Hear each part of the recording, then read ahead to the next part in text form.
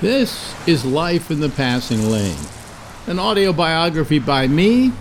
I'm Alex Bennett. I'm going to entitle this chapter Random Thoughts, just a bunch of things I want to catch up to and so on. And as you may remember, in our last chapter, I had gotten my job back at Live 105 after about, I'd say it was 9 months off if I remember correctly. Now, let me say something here I just realized it the other day. You know, one of my favorite singers of all time is Frank Sinatra. And I've read several books about Frank Sinatra, and Frank Sinatra's books can be chopped up into two different books. One book being pre-1950, and the rest being post-1950, because towards the end of his first part of his career, he was out of work. Nobody would hire him. And he had to go play clubs owned by gangsters and so on to keep making money for a couple of years. And all of a sudden he wins the Academy Award and he's back on top again. And now there's this second career. And it's a second Sinatra. It's not the same Sinatra from the 40s, for instance. And I kind of felt that way about my career at Live 105. There was pre-firing and there was post-firing. And actually, pre-firing wasn't as long in time range as post-firing. And when I came back, I guess I had a slightly different attitude. Wasn't enough to change the style of the show. If anything, it set it in stone. I knew what it was now, and I could recreate it anytime, anywhere, any place. And so the show I was doing now was far more, I don't want to use the word professional, but it was far more calculated, and I cared about it more than I did before. I would say in that first incarnation, I was devil may care. Hey, I just took it for granted. I was a hit, I was a star, and everything. After you're out of work and after you're struggling to get back in the game, you appreciate what you've got a lot more. And so some things changed. We played a little bit more music because that's what the program director wanted. And hey, I wanted a job back. I'd go along with anything. We didn't play that much more music, although when I go back and listen to the tapes of the shows, there was maybe, I think, too much music. But that's just my way of thinking. So this was the second half. Now, in telling the story so far, I've kind of mixed up my time at Live 105 between post and past. In other words, when I did story about the Olympics actually took place during the second half of my career at Live 105, in the post-firing period. In fact, it was 1992 was Albertville, 1992 was the Summer Olympics. And you say, how does that happen? Well, because they used to all be in the same year, okay? And that one was in Barcelona, which was absolutely wonderful. And I'll talk a little bit more about that in a moment. And then, of course, there was the next Winter Olympics, which would then have to make it in 94, okay? And in 1994, it was in Lillehammer, and then 2 years later came the Summer Olympics in Atlanta. Now, the reason for all of that was that the winter and the summer were at the same time, and then they decided not to do that anymore. So 2 years later was the winter, and then 2 years after that was the summer. Does any of that make any sense? Well, anyway, we went to all of them, and I loved them. And, you know, as I watch the Olympics now, I think back on them, and I think back on a lot of the stories that happened there, some of which I haven't even been able to tell here and probably aren't worth telling. But on all of those trips, I was accompanied by somebody, and I don't think I've really given her enough credit so far on this life history, and especially of my time at Live 105, and that was Lori Thompson. As I told you before, Lori Thompson, I acquired Lori Thompson out of just being a nice guy. She had been the newswoman in the morning on Kit's Hot Hits when I got there, and they said, we'd hate to get rid of her if you'd like her as your newswoman, because I couldn't get my old news guy, Joe Rogelski, because he was still under contract to the other station. Would you take her? And I said, sure. My feeling about sidekicks is, and this is not to diminish any of my sidekicks. Well, maybe it does a little. I can take anybody, make them a sidekick, and they will become relevant to the audience. And that's because I defer to them, I pull them out, And so while Lori was perfect, as perfect can be, there were, it was a question of could I work with her? And the answer was absolutely so. Unless she was just terrible, and then in which case I'd get rid of her, I could mold her into my show. And sure enough, I molded her into my show. And she just did a great job. So great that people stopped asking me, where's Joe Rogelski? Really? Where's Joe Rogelski? Used to be the common thing I heard from people, like, how are you going to have Joe Rogelski on the new show? Where's Joe Rogelski? No. As soon as Lori started being my sidekick, I never heard about Joe Rogelski ever again. All right? So Lori was very good at what she did. She was an okay newswoman. I don't think deep down she was a newswoman. Deep down, she was a radio personality who just happened to be a newswoman.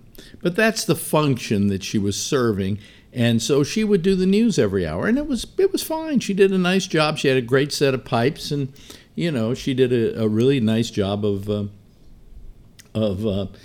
giving the news. She also did a great job of being my sidekick, playing off of me. Part of the job of being a sidekick to Alex Bennett is putting him down, giving him a bad time, saying, oh, there you go again, Alex, that kind of thing. It was important because it modified my acerbic personality. And so it kind of lightened me up in the eyes of people. Also, I had never had, prior to Lori, a female as a sidekick. And it was a good thing because without a female sidekick, the show tended to become too male-oriented, too macho, too sexist, a lot of things like that. But with Lori, she modified it. She toned it down. So, it's kind of like sugar and sweet, and they work in combination with each other. And it was a beautiful combination. And the reason I wanted to take time out to talk about her is to say that she was very important to my time at Live 105. She helped be part of what the success of that program was. Now, Lori had a few problems. Lori had, at one point, a drinking problem. And some mornings she would come in and she still hadn't sobered up from the night before. But I think I can say that now because she'd be the first one to agree that that was a little problem back in the old days. But, I saw her through that. Sometimes it was a little rough, though. I have to admit it. Sometimes she would come in and she would still be snockered. I don't know if she drank before she came to work or she got so drunk the night before that she still woke up drunk. All right? But in any event, what would happen is I'd be doing the show, and because of the alcohol, she wouldn't have her chops. And the best way to describe it is there were some days like I felt I was driving a car with a drunk in the seat next to me tugging on the steering wheel. Okay? So there was a period of time there where it got pretty rough. But then she started to, especially when I came back, she had a tendency to sober up and to take the job a little more seriously in that respect. But by no means let me let you know that now she's very straight-laced when it comes to booze and drugs and things like that. Hell, we all had our drug problems back then. Hell, for the longest time while I was at Live 105 and I was at the Quake, I was doing, as I said, I was doing coke. I don't know if it was in great quantities. I said before that it was like I was a teetotaler. I was a coke tootler. I would do a little bit here and a little bit there and a little bit, but it was on a constant basis. When I went to Miami, also, as I said, strangely enough, the minute I hit the Miami border, I quit cocaine. And when I came back, part of the hallmark of the second half of my stay at Live 105 was the lack of cocaine. I just didn't do it anymore. I think I tried it once or twice again, thinking, oh, I'll get that kick that I got when I first did it. And the fact of the matter was I didn't. You go back to where you left off. And so I decided that wasn't for me. And I hadn't been into pot that much, so I really wasn't much of a druggie. In fact, I've never been much of a drinker. As I've said before, some people thought I was an alcoholic because when I would go to a party, I would have a ginger ale or a Coca-Cola. And people would wonder, hey, is he a drunk? And no, I wasn't. But I did do my share of drugs over the years. And when I came back to Live 105 the second time, I was pretty much through with that part of my life. And so the second part also was done not so much in a haze like the first part. And it was, I think, overall a better show. The first show was a little unpredictable. It was kind of goofy. We had some comedians who made their bones during that first show. I think of them almost as two different shows, like Bob Goldthwait and so on, who became very successful. Bobby Slayton, who became very successful around the country. But the second half was just a good, solid bunch of comics coming into town. And anytime a comic came to town, they wanted to do the Alex Bennett program. So, it was, I think, in many ways a better show the second time around than it was the first time around. And part of that has to do with appreciation. But let me get back to Laurie. Laurie was just a terrific person. I mean, there's nothing you could say about Laurie that was bad. You can't say she was an asshole. You can't say she was stuck up. You can't say any of those things. She was just a very terrific person, and I was always glad to have her there in the morning with me. And the great question that always happens when you work with a woman, and in some ways it's kind of sexist, and in some ways it's kind of not, and that is, you two ever sleep with each other? Now, there was a team of Ann and Ross over Channel 5, and we got to know them because we got to do their show on a couple occasions. And as we got to know them, we compared notes on the male-female relationship on the air because Ross wasn't married to Ann and Ann wasn't married to Ross. And they said, do people ever ask you, hey, have you ever slept together? And I said, yeah, all the time. It is one of the most oft asked questions. And the answer was very simple. Absolutely not. Why absolutely not? Because you don't do that with somebody who you appreciate and who you work with and who you have a good working relationship with, because nothing will screw it up faster than a night of sex together. And so you had the orgasm and you lost a partner. And who wants to go through that? So no, we didn't. But I'll tell you one time that proved it. And I love telling this story because it just shows how we compartmentalized our relationship. We were in Barcelona. We were doing the Olympics. And I said to her, listen, when we go to Barcelona, why don't we, after the Olympics, get on a boat or get on a plane? It's just like a 45-minute ride. And we'll go to Ibiza. Now, I told you before, I loved Ibiza. Ibiza was my place to go, that I just loved it. It was a very special place. Isn't now. Now the Kardashians go there, and it's all ruined. But back then, it was still wonderful. And I said, let me take you, let's go to Ibiza. And she said, okay. And it was pretty packed at that time of the year. And so the only hotel room we could find was one hotel room. Plus, they were very expensive. And so I said to her, well, we could sleep in the same bed. Or we'll ask for twin beds. And we asked for twin beds, and they said, the room we have for you doesn't have twin beds. It only has a single bed. So he went, okay, well, let's see here. I can sleep on the floor or whatever. And she said, it's ridiculous. Come on. We know each other. We can sleep in the same bed together. We slept in the same bed together for, I think it was 4 nights, okay? And never once even came close or thought about having sex. I was shooting video at the time, and we did do a funny little bit where she and I are both lying in bed together, and then finally at the end of it, I turn the lights out, and supposedly it's black, and all of a sudden you hear us going, oh, Alex, oh, Laurie. But Laurie and I proved to ourselves that we compartmentalized the relationship. That, we were friends, and we weren't about ready to trade that in by rolling over in bed one night. And so that's the sum total of what happened with our relationship. But I just wanted to say, Laurie was a very important part of the success of the show in San Francisco, and I will never, never forget her. She was just absolutely terrific. Anyway, let's get on to a couple other things.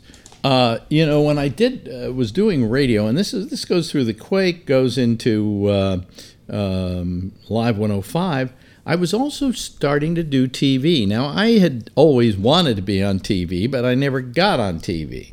Actually, I wanted to be in movies. As I told you, I got into radio because I wanted to be an actor, and I figured if I was a success in radio, somebody would ask me to act, and yet nobody, to this day, has ever asked me to act in a movie. I've been in a couple of movies. I was in One Fine Day with George Clooney, but, I'm on the radio as he wakes up in the morning. Didn't have to go in for that one.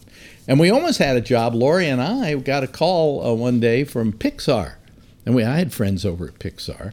And they said, hey, we listen to you and Laurie every morning. And we're doing this movie called Bug's Life. And we want 2 of the bugs to be you and Laurie. And I said, cool. They said, can you, we'll call you back later today and we'll figure out when you're going to come over and we'll talk about it. I said, cool. So, yay, we're going to be voices in a Pixar film. And noon comes and I get a call and they say, we just had a meeting and decided not to do that. So 1 minute we were running out, we're getting ready to do our big thing at Pixar, and the next minute, nothing. But anyway, I had, I guess, always wanted to do TV, but I didn't know what exactly in TV. And when I started doing comedy, people started coming to me about comedy shows. And we did a show first for PBS, for actually KQED in San Francisco, and I did it for 5 seasons. I hosted a show called Comedy Tonight, and every show would have 2 comics on it, and I did the wraparounds. I was sitting at a table at the club, at the nightclub, and introducing the comics. And that went on for 5 seasons till they got rid of me because they found somebody else to host it who then, I guess it was her biggest role, playing me, was Whoopi Goldberg. But anyway, I did that for 5 years. And then I did a few other little things around San Francisco. And then Channel 44 asked me to do a special, 2 comedy specials. And one of the reasons I lost the job at Comedy Tonight was because they didn't like me doing essentially a comedy show on the air where I would have comics. And we had about 5 comics on each episode. We shot 2 of them over a period of 2 nights at the Great American Music Hall. And they were okay. They were good. I enjoyed them, and I think the public enjoyed them. They didn't get great ratings, but its significance is that the first show went on just before the premiere of Star Trek Next Generation. It was the year Next Generation came out, and it was starting at Channel 44, and we literally were slaughtered right before it. But the ratings were so-so. And then we ran the second special, and the ratings were so-so. So that was my show, which I still to this day own, I think, half of. And then later on, Channel 44 said, let's try it again. Why don't you do a special?